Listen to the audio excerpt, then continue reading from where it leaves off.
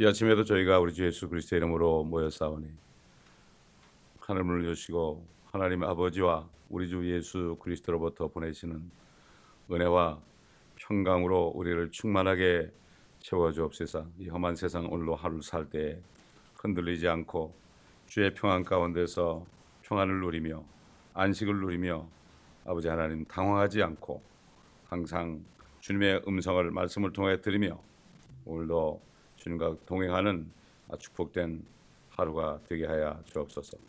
감사드리며 우리 주 예수 그리스도의 이름으로 기도드립니다. 아멘. 잠언 25장 들어가겠습니다. 25장 1절부터 7절까지 보겠습니다.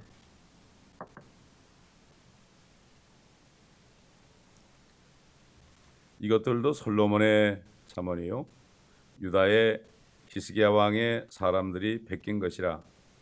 이 일을 숨기는 것은 하나님의 영광이나 이 일을 찾아내는 것은 왕들의 영예니라. 하늘은 높고 땅은 깊으며 왕들의 마음은 헤아릴 수 없느니라. 은에서 찌꺼기를 제거하라. 그리하면 세공자에게 그릇이 되어 나올 것이니라. 왕 앞에서 악한 자를 제거하라. 그리하면 그의 보좌가 의 안에서 굳게 서리라. 왕의 면전에 스스로 나타내지 말고 위대한 사람들의 자리에 서지 말라. 이는 네가 이리 올라오라는 말을 듣는 것이 네 눈이 본 통치자의 면전에서 더 낮춰지는 것보다 나음이니라. 어떤 학자들은 이 잠언이 솔로몬이 쓴 것이 아니라고 또 주장하는 사람들이 있어요.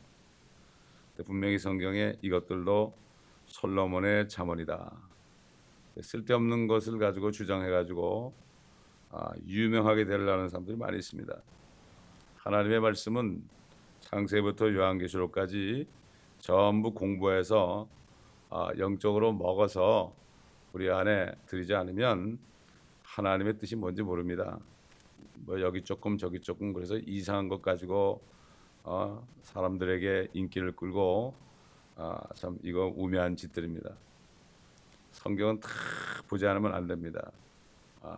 퍼즐 같아서 다 봐서 그때 바로 말씀이 하나님이기 때문에 하나님을 알게 되는 거죠. 그러면 하나님을 알게 되면 마음이 넓어집니다. 그런데 하나님을 제대로 알지 못하면 장면이 코끼리 만지는 식으로 각자 주장이 전부 다르기 때문에 결국 교단이 생기고 교파가 생기고 서로 원수같이 똑같이 구원을 받았는데도 서로 원수처럼 여기고 이런 걸 볼 때 너무나 안타깝죠. 옛날 예수님 당시에도 어떤 사람들이 예수님의 이름으로 마귀를 쫓아내니까 그러니까 제자들이 화가 나가지고 저들 그렇게 하지 말라 그럴까요? 그러니까 그만둬라. 나와 반대하지 않는 자는 우리가 하나다. 이렇게 말씀했습니다. 참 그렇기 때문에 우리는 넓은 마음을 가지고 다만 말씀 안에서 넓은 마음을 가지고 품어야 되고 모르는 사람들이 있으면은 잘 증거하고 가르쳐서 저들도 알 수 있도록 하는 것이 그런 거죠. 나와 좀 다르다고 해서 배척하고 그러면 안 됩니다. 그렇기 때문에 참 우리 한민족들은 좀 상당히 머리가 좋은 민족들이 돼가지고 그런 근성이 많이 있어요. 내가 최고다 하는 그런 근성이 많이 있는데 정말 우리는 그걸 버리고 사도 바울처럼 유대인에 가면 유대인처럼 이방인에 가면 이방인처럼 그들 중에 한 사람이라도 더 구원하고자 합니다. 이 목적이 이렇게 돼야 됩니다. 그러므로 우리가 참 바른 교리의 말씀 안에서 넓어야 된단 말이죠. 그렇다고 물론 이단들을 다 품으라는 얘기가 아니고 바른 교리의 말씀 안에서 우리가 넓은 마음을 가지고 오래 참음으로 사람들을 섬길 수 있어야 됩니다. 자, 이를 숨기는 것은 하나님의 영광이라고 그랬죠. 이를 숨기는 것이 하나님의 영광이다. 자, 이 성경을 보게 되면은 하나님께서는 어떤 것들은 감추십니다. 어떤 것들은 다 내보이지 않습니다. 감추십니다. 우리 한번 신명기 29장 보겠습니다. 성경을 찾아봐야 해요. 신명기 29장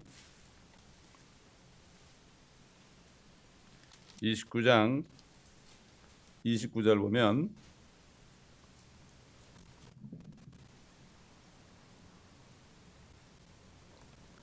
감춰진 일들은 주 우리 하나님께 속하나 나타난 일들은 영원히 우리와 우리의 자손에게 속하나니 이는 우리로 이 율법의 모든 말씀을 행하게 하려 하심이라. 감춰진 일이 있다고 그랬죠. 감춰진 일이 있다. 그 다음에 우리 고린도전서 2장을 보게 되면은 또 같은 말씀이 나와요. 고린도전서 2장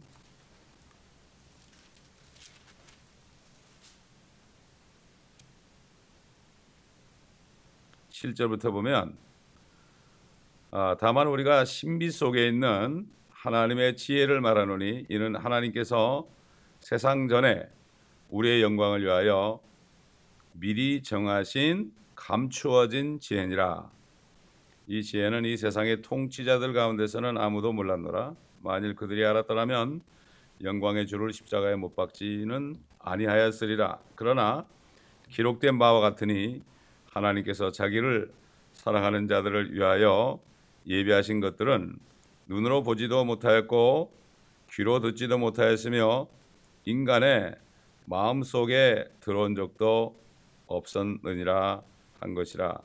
그러나 하나님께서 이것들을 우리에게 그의 영으로 나타내셨으니 이는 성령께서는 모든 것 심지어 하나님의 깊은 것들까지도 통찰하시기 때문이라. 사람의 일을 그 사람 안에 있는 사람의 영이 아니면 누가 알리요? 그 사람 안에 있는 사람의 영이 이와 같이 하나님의 일도 하나님의 영이 아니면 아무도 모르느니라. 하나님의 영을 받지 않고서는, 다시 말해서 성령으로 거듭나지 않고서는 하나님의 말씀을 깨달을 수가 없습니다. 거듭나지 않으면 깨달을 수 없어요. 거듭나지 않고 아무리 교회 다녀봐야 말씀을 하나도 깨닫지 못합니다. 그렇기 때문에 주님께서 사람이 거듭나지 않으면 하나님의 나라를, 하나님의 왕국을 볼 수 없느니라. 사람이 물과 성령으로 나지 않으면 하나님의 나라에 들어갈 수 없느니라. 이렇게 말씀했죠. 요즘에 거듭나라는 메시지를 전하는 것을 찾아보기 힘들어요. 옛날 20세기만 해도, 20세기 초만 해도 그런 말씀을 많이 전했는데 지금은 쑥 들어갔습니다. 그만큼 거듭나기가 힘들어요. 사람들의 마음속에 말씀이 들어가기 힘들어요. 말씀이 들어가야 이게 싹이 날 거 아니에요. 씨가 길가에 떨어져 보세요. 새들이 먹죠.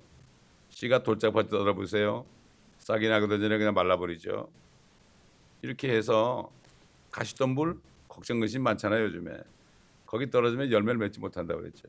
옥초에 떨어져야만, 옥토에 떨어진 것은 말씀을 듣고 깨닫는 자다. 말씀을 듣고 깨닫는 자라는 것은, 말씀 그러면 크게는 예수 그리스도죠. 주님에 대해서 듣고 깨닫는 자다. 주님이 나 위해서 죽으셨구나. 깨닫는 자예요. 깨닫는 자. 그런 사람은 30배, 60배, 100배로 열매 맺는 게 뭡니까? 전도해가지고 그렇게 다른 사람들을 인도한다 이런 얘기예요. 그렇게 되게 돼 있죠. 하늘의 밀알이 땅에 떨어져 썩어서 싹이 나면은 30배, 60배, 100배를 맺잖아요. 100배는 풍년이요, 30배는 흉년이요, 60배는 평년 아닙니까? 평년작이죠. 이렇게 자연 현상에서 주님께서 만들어 놓은 현상 속에서 우리가 이걸 배울 수 있잖아요. 그렇기 때문에 요즘은 거듭난 사람이 오히려 이상하게 보이는 때가 돼버렸어요. 그런 때가 돼버렸어요.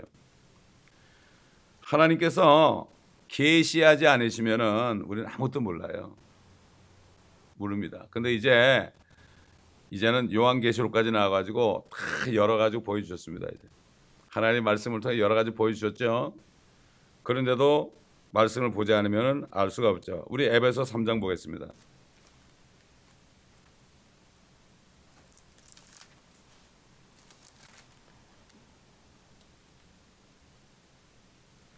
에베소서는 그 요한계시를 쓰기 전에, 사도 요한에게 계시하기 전에 한 편지 아닙니까? 사도 바울이 에베소 교회에게 1절부터 보면 이런 까닭에 나 바울은 너희 이방인들을 위하여 예수 그리스도의 죄수가 되었으니 과연 너희를 위하여 내게 주신 하나님의 은혜의 경륜을 너희가 들었을진데 이것은 그분이 계시로 내게 신비를 알게 하신 것이며. 사도 바울에게 줬습니다.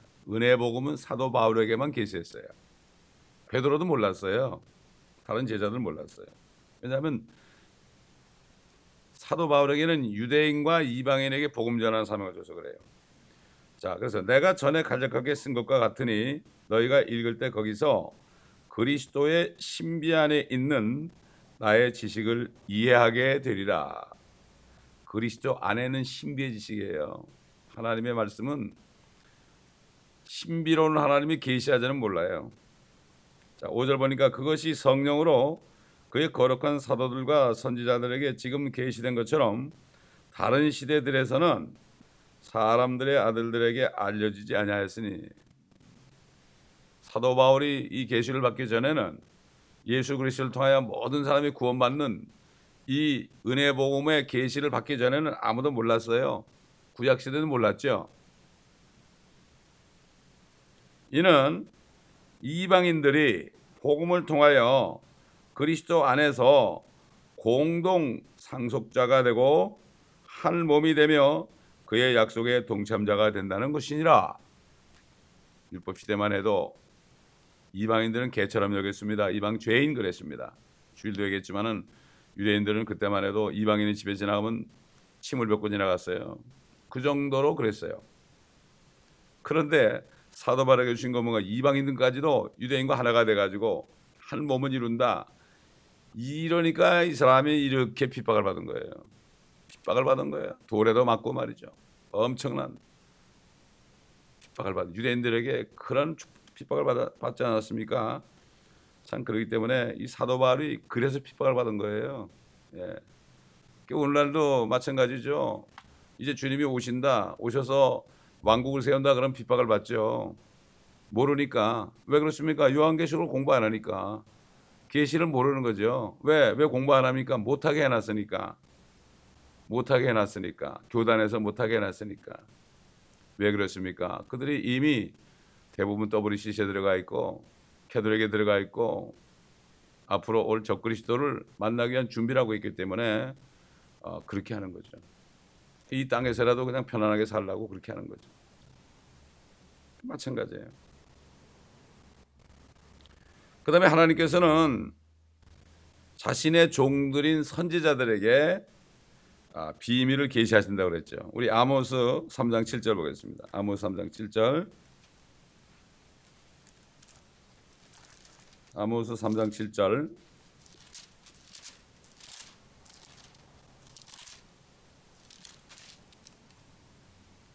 실로 주 하나님은 선지자들인 그의 종들에게 그의 비밀을 나타내지 않고서는 아무것도 행치 아니하느니라. 선지자들에게는 비밀을 알려줬죠. 그래서 예언을 하게 했죠. 근데 그 선지자들도 자기가 하는 예언이 무엇인지 잘 몰랐습니다. 성령께서 그렇게 앞으로 오실 그리스도에 대해서, 앞으로 이 땅에 나타날 그 대환란에 대해서, 앞으로 이 땅에 나타날 메시아 왕국에 대해서 이거를 계시했죠. 그러나 그들은 어느 때 언제 일인지 어느 누구를 위하는지 알지 못한다고 그랬죠. 우리 한번 베드로전서 1장 보겠습니다. 그들은 예언을 했지만은 잘 몰랐죠. 신약이 완성되니까 그걸 알게 된 거죠, 우리가.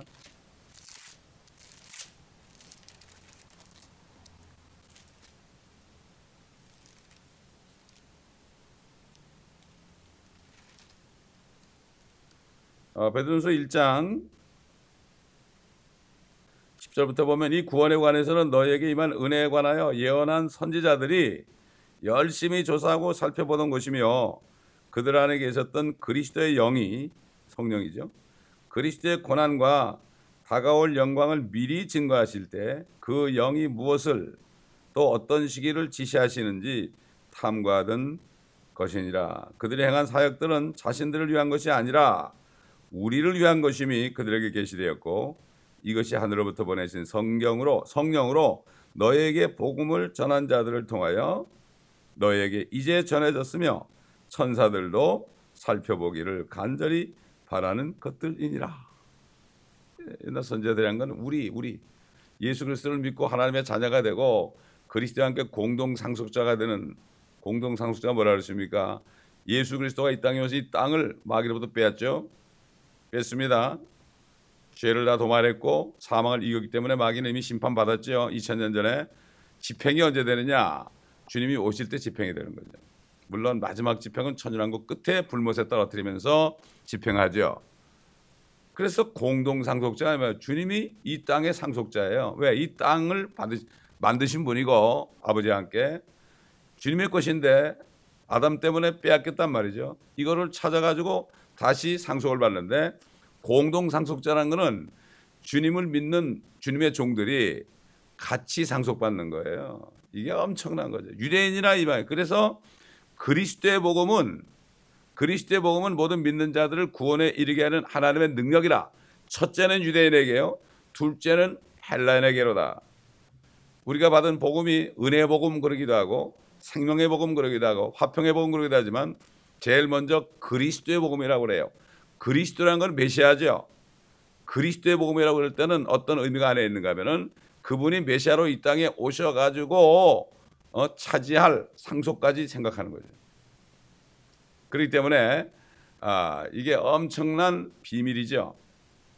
신비로운 거죠. 이 사도 바울에게 계시된 거예요. 로마서에도 나오죠.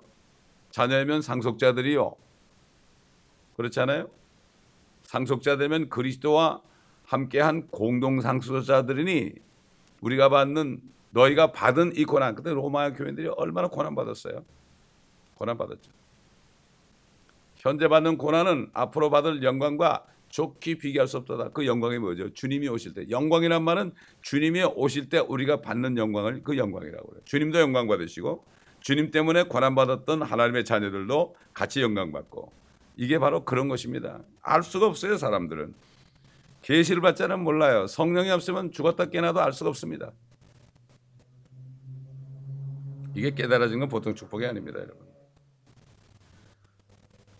또 하나님께서는 왕들에게 어떤 계시를 하죠. 옛날 느부갓네살 왕에게 뭘 계시했습니까? 어떤 신상을 보여줬잖아요. 금머리, 그 다음에 팔과 가슴은 은이고, 그 다음에 배와 넓적다리는 롯이고, 그 다음에 양쪽 다리는 철이고 발과 발가락은 철과 진흙이 섞였다.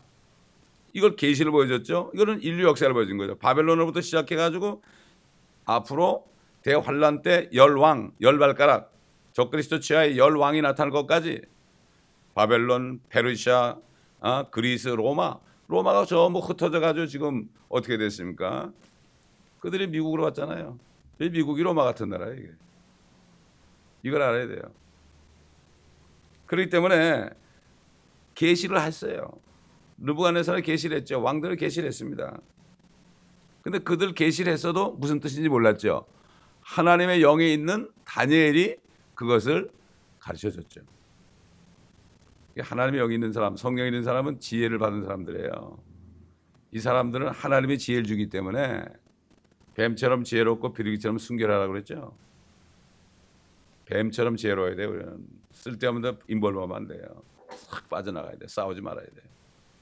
비둘기처럼 순결해야 돼. 항상 자신을 정결케 해야 돼요. 남하고 싸울 필요 없어요. 남 판단할 것도 없고요. 내 자신이 정결해야 돼요. 교회에서도 다른 사람 볼 거 없어요. 나 자신이 정결케 되네요. 다른 사람이 조금 죄를 지면 권면을 해줄지 몰라도 그것도 권면을 해줘도 1대1로 해줘야 돼요. 그러면 안 되죠. 이래야 되는데 자꾸 뒤에서 남을 욕하면 어떻게 돼요?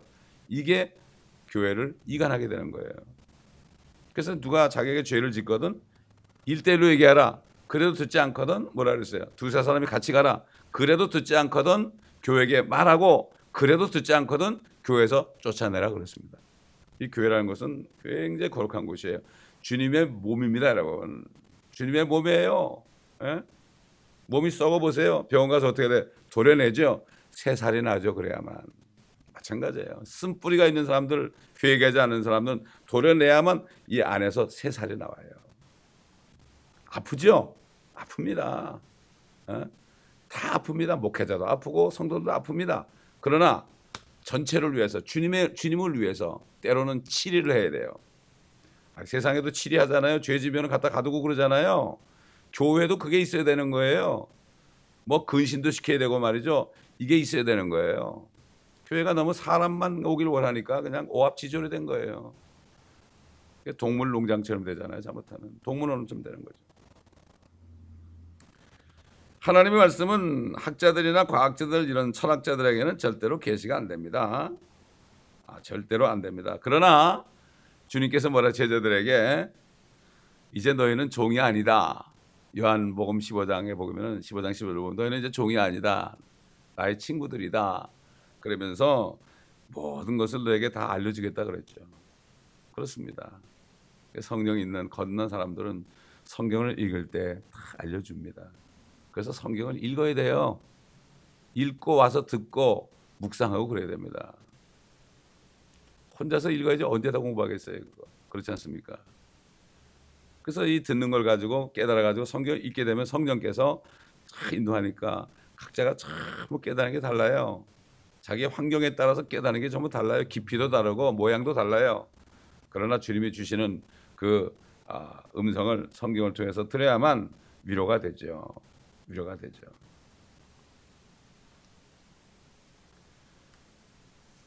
하나님께 왕들과 제사장이 된 사람들, 이런 사람들은 정말 모든 것을 찾아낼 수 있고 참 주님의 영예를 소유할 수 있습니다. 우리 한번 요한계시록 1장 6절 보겠습니다. 계시록 1장 6절.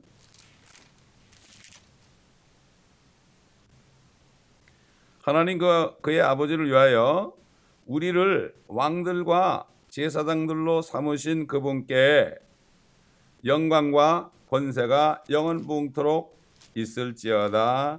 아멘. 그랬죠? 왕들과 제사장들로 삼았어요. 이 왕들이 뭡니까? 주님이 오셔 왕국을 세울 때 왕들이 되는 거예요. 요한계시록을 모르면 전혀 모르죠. 이런 사람 모르는 사람들은 지금 왕이 돼야 되는데 지금 왕처럼 다스려야 된다고 그래요. 특히 목사님들이 왕같이 자기들이 대우를 받아야 된다고 그래요. 그래서 나를 섬겨라. 내가 축복권이 있다. 이렇게 얘기합니다. 성경에 그런 말 없어요. 목사에게 축복권이 있다는 얘기는 성경이 없습니다. 특별히 담임 목사에게만 있다 이런 데도 있어요. 그거 거짓말이에요. 축복권은 하나님밖에 없습니다, 여러분. 그래가지고 대우를 받는 거예요. 지금은 왕이 될 때가 아니에요. 지금은 고난받을 때예요. 주님과 함께 고난받을 때예요. 주님이 오실 때 그때 왕이 되는 거죠. 그때 왕이 되는 거죠. 교회에서 왕이 되는 게 아니라 이런 얘기죠. 절대 그런 것이 아닙니다.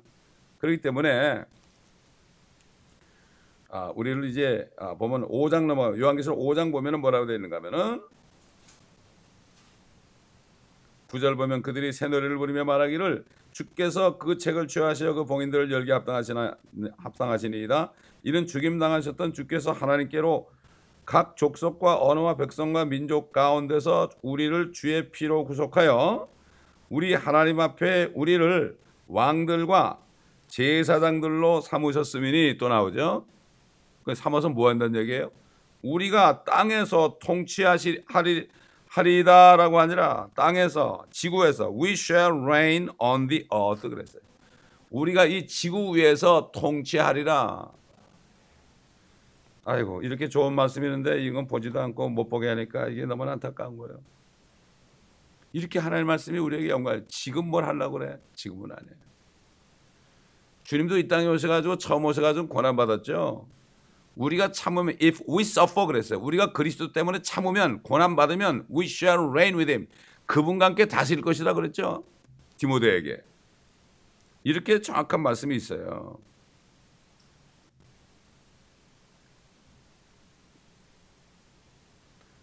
자, 그 다음에 하늘은 높고 땅은 깊으며 그랬죠. 3절에 하늘은 높고 땅을 깊으며 그랬습니다.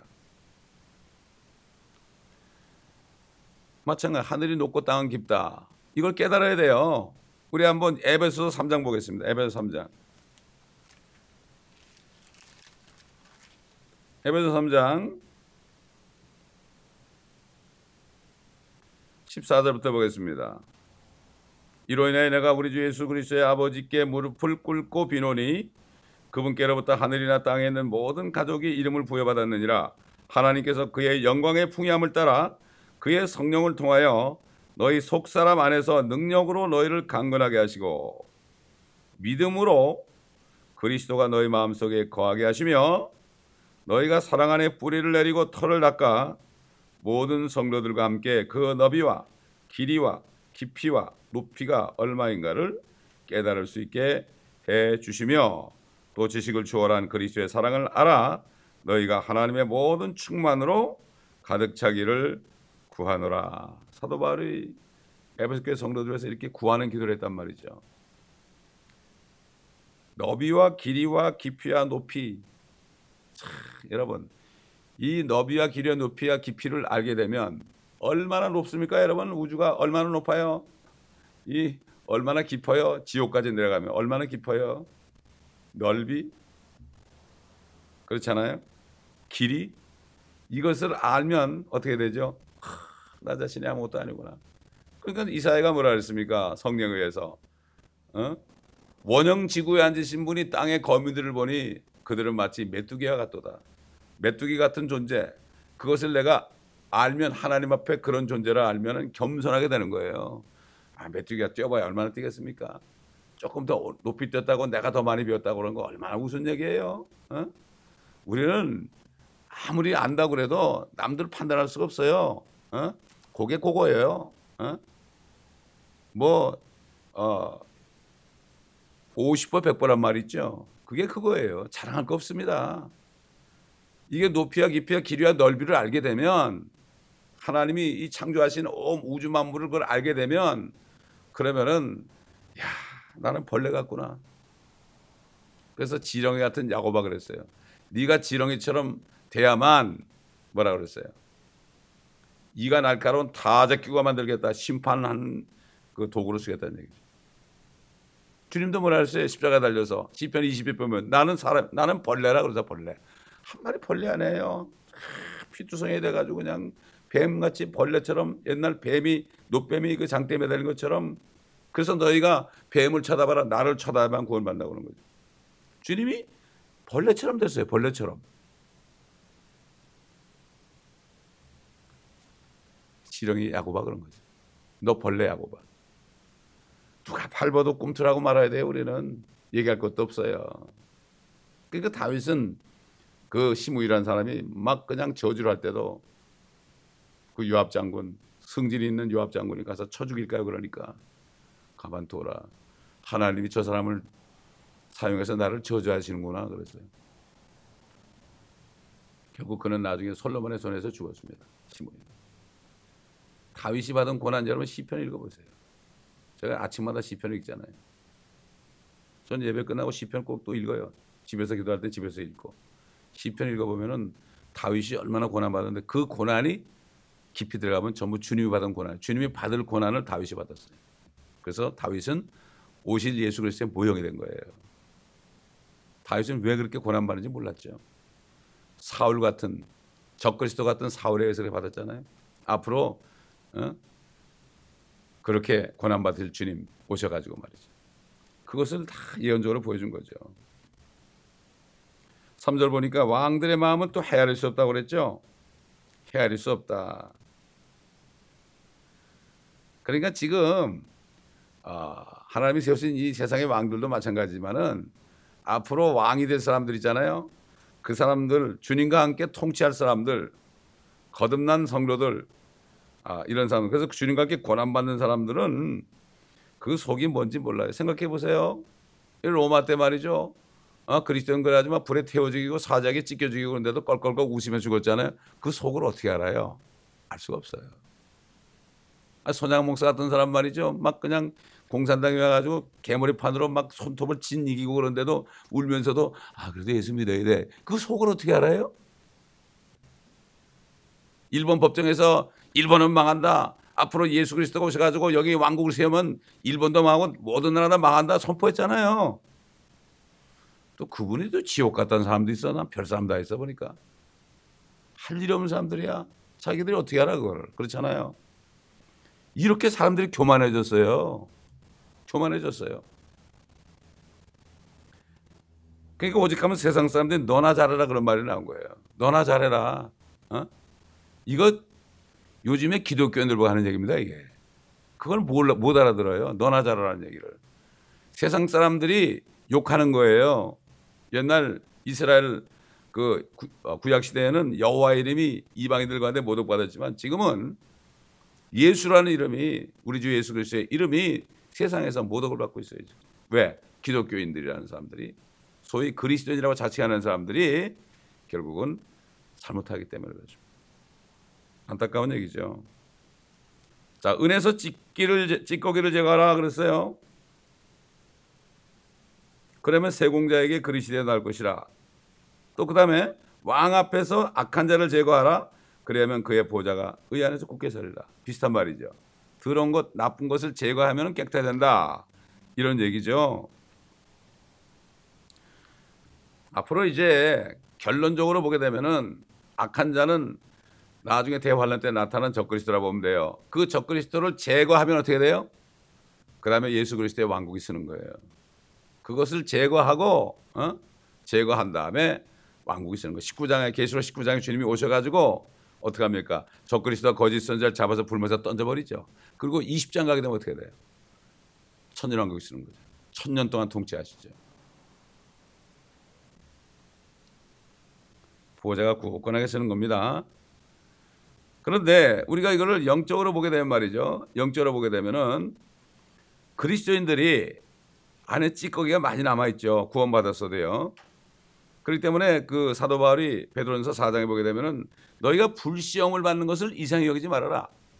불같은 시험 받는 거예요. 막 그냥 용광로에서 용광로 들어가 보세요. 찌꺼기가 전부 다 건물이 흘러나오잖아요. 불시험 받는 것을 이상히 여기지 말아라. 모든 형제들이 다 그런 시험을 받는다. 우리 계시록 3장 18절 보겠습니다. 3장 18절.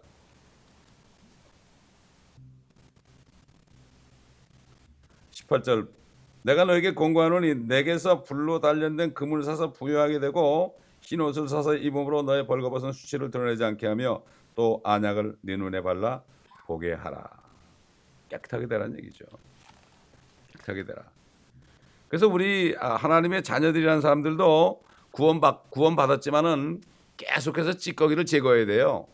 그래서 고난을 주는 거예요. 고난이 없어 보세요. 절대 안 됩니다. 게으른 거, 뭐 교만, 시기, 질투, 이기심, 탐욕 이런 것들 있잖아요. 아직도. 또 구원받지 못한 사람들 보고서도 그냥 지나가고 그냥 무관심한 거, 성경도 읽지 않고 무관심한 거, 성실하지 않은 거, 열정도 없고 위선이 있고 말이죠. 잡담하고 험담하고 중상하고 사람들을 두려워하고 이런 것들 찌꺼기들이 다 이거 제거해야 돼 이거. 그래서 거듭난 사람은 고난이 많아요. 다 제거해야 되는 거예요. 이걸 해서 정결하게 되는 거예요. 사도 요한이 그랬잖아요. 우리가 그가 오시면 우리가 어떻게 될 건 나타나지 않았지만은 우리가 그와 같이 되는 것을 안다. 이 소망을 가진 사람은 그가 정결하신 것처럼 자신을 정결케 한다. 자신을 정결케 해야 돼. 안에는 거 다 아담의 DNA 속에 들어있는 모든 것들을 전부 제거해야 되는데 그거는 두드려 맞지 않으면 안 돼요. 고난 받지 않으면 안 돼요. 다윗이 그랬잖아요. 고난 받는 것이 내게 유익이라. 내가 고난 받기 전에 헤맸다고 그랬어요. 헤맸다. 6절 7절 보면 이제 왕의 면전에서 나타나지 말고 위대한 자들의 자리에 서지 말아라. 이리 올라오라 말을 듣는 것이 낫다고 그랬죠. 이리 올라오라는 말이요. 성경에 3번 나와요. 이리 올라오라. 이리 올라오라. 여러분 여기도 이리 올라오라는 말이 나오지만 요한계시록 4장 1절 보면 하늘이 열렸는데 이리 올라오라 하는 소리를 들었는데 내가 하늘 보좌에 있었다고 그랬죠. 사도 요한. 이게 휴거예요. 휴거. 이리 올라오라 3번이라는 게 3번 있을 휴거를 암시하는 거죠. 첫 번째는 구약 성도들 휴거 아니에요. 이미 일어났죠. 그 다음에 지금 이제 주님이 오시면 신약 성도들이 올라가죠. 그 다음에 나중에 대환란 때 환란 성도들이 올라가요. 또 3번이에요. 3번. 그래서 이리 올라오라는 말을 들어야 된다. 이리 올라오라. 이렇게 여기서 말씀하는 겁니다. 이렇게 잠언의 말씀에도 이렇게 깊은 뜻이 이렇게 있는 것을 우리가 알 수가 있습니다. 이 성경과 전부 연관해서 볼 때 그래야 되는 거죠. 이 자체만 보면 무슨 말인지 모르죠. 그래서 성경을 상고하라고 그런 거예요. 성경에 보면 짝이 있다고 그런 거죠. 그냥 읽으면 전혀 몰라요. 기도하겠습니다. 감사합니다. 아버지 하나님. 오늘도 말씀을 통해서 우리에게 여러 가지를 가르쳐 주신 것을 감사합니다. 이 지혜의 말씀들을 우리가 오늘도 마음판에 새기고 잊어버리지 않고 잘 간직하는 하루가 되게 하옵소서. 이 말씀을 듣는 모든 인터넷 성도들에게도 동일한 은혜를 내려 주옵소서. 감사드리며 우리 주 예수 그리스도 이름으로 기도드리나이다. 아멘.